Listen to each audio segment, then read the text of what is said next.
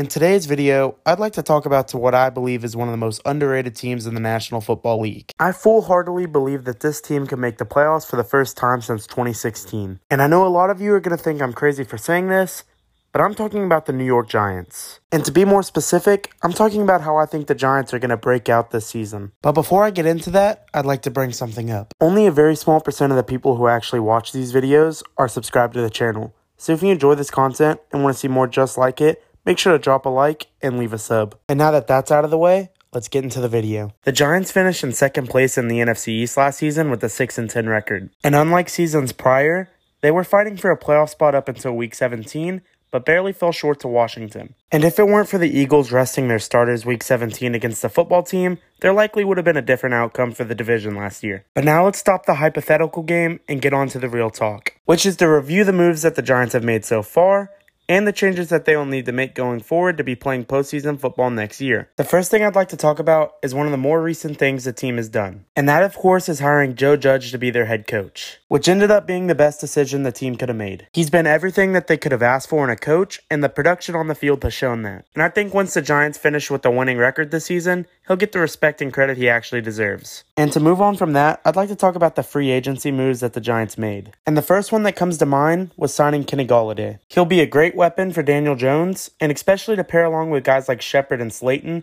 this team will finally have a competent wide receiver core. In his last fully healthy season in 2019, he finished the year with 1,190 yards and 11 touchdowns. And if he can put up anything like those numbers he did years prior, the Giants will finally have a number one wide receiver. And the next free agency move I'd like to talk about is the team signing Adoree Jackson. He's a highly aggressive corner who will pair along great with James Bradberry and Logan Ryan. The main issue for Jackson in the past was staying on the field, and I think if he can stay healthy, the Giants will not regret giving him all that money. And to move on from that, I'd like to talk about the Giants' amazing draft class. They brought in a couple of big-name guys like Kadarius Toney, Aaron Robinson, and Ellerson Smith, which these picks help strengthen their already great defense and added more depth to their wide receiver core. It does suck to see the Eagles steal Devontae Smith from them, but I don't think that they'll be too upset with Toney. And to elaborate on the Giants' defense, I think it has potential to be the best in the league. Of course, we already talked about some of their secondary guys, but another couple names that make this defense special is Leonard Williams and Blake Martinez. And of course, I'd like to talk about Patrick Graham, their defense coordinator. According to ESPN, he led the Giants to have the 12th best defense last year,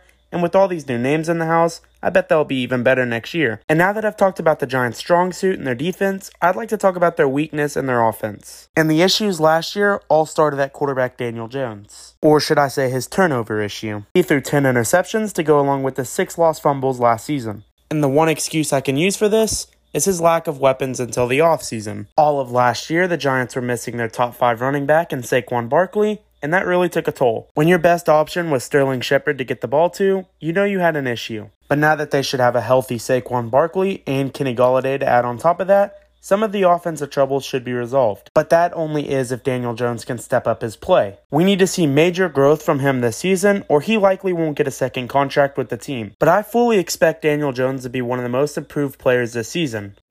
And that's the main reason why I'm so confident in this New York team.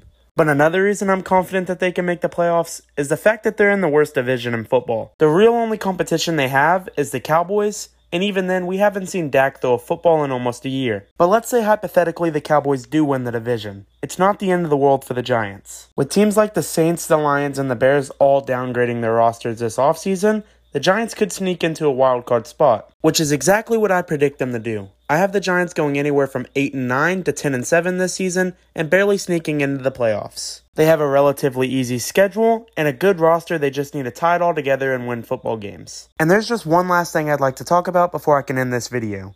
And that's the what if I'm wrong. If the Giants do underperform this season, I think it might be time to start looking for other quarterback options. But that only is if Daniel Jones is inefficient once again this season, which once again, I don't think he will be. And that's really all I have to say for today's video. But once again, I do want to say, if you enjoyed this video and want to see others just like it, make sure to drop a like and a subscribe, as it will help me do well in YouTube's algorithm. And drop any video requests you guys have in the comments. And that's all I have to say today. So thank you guys for watching, and see you in the next one.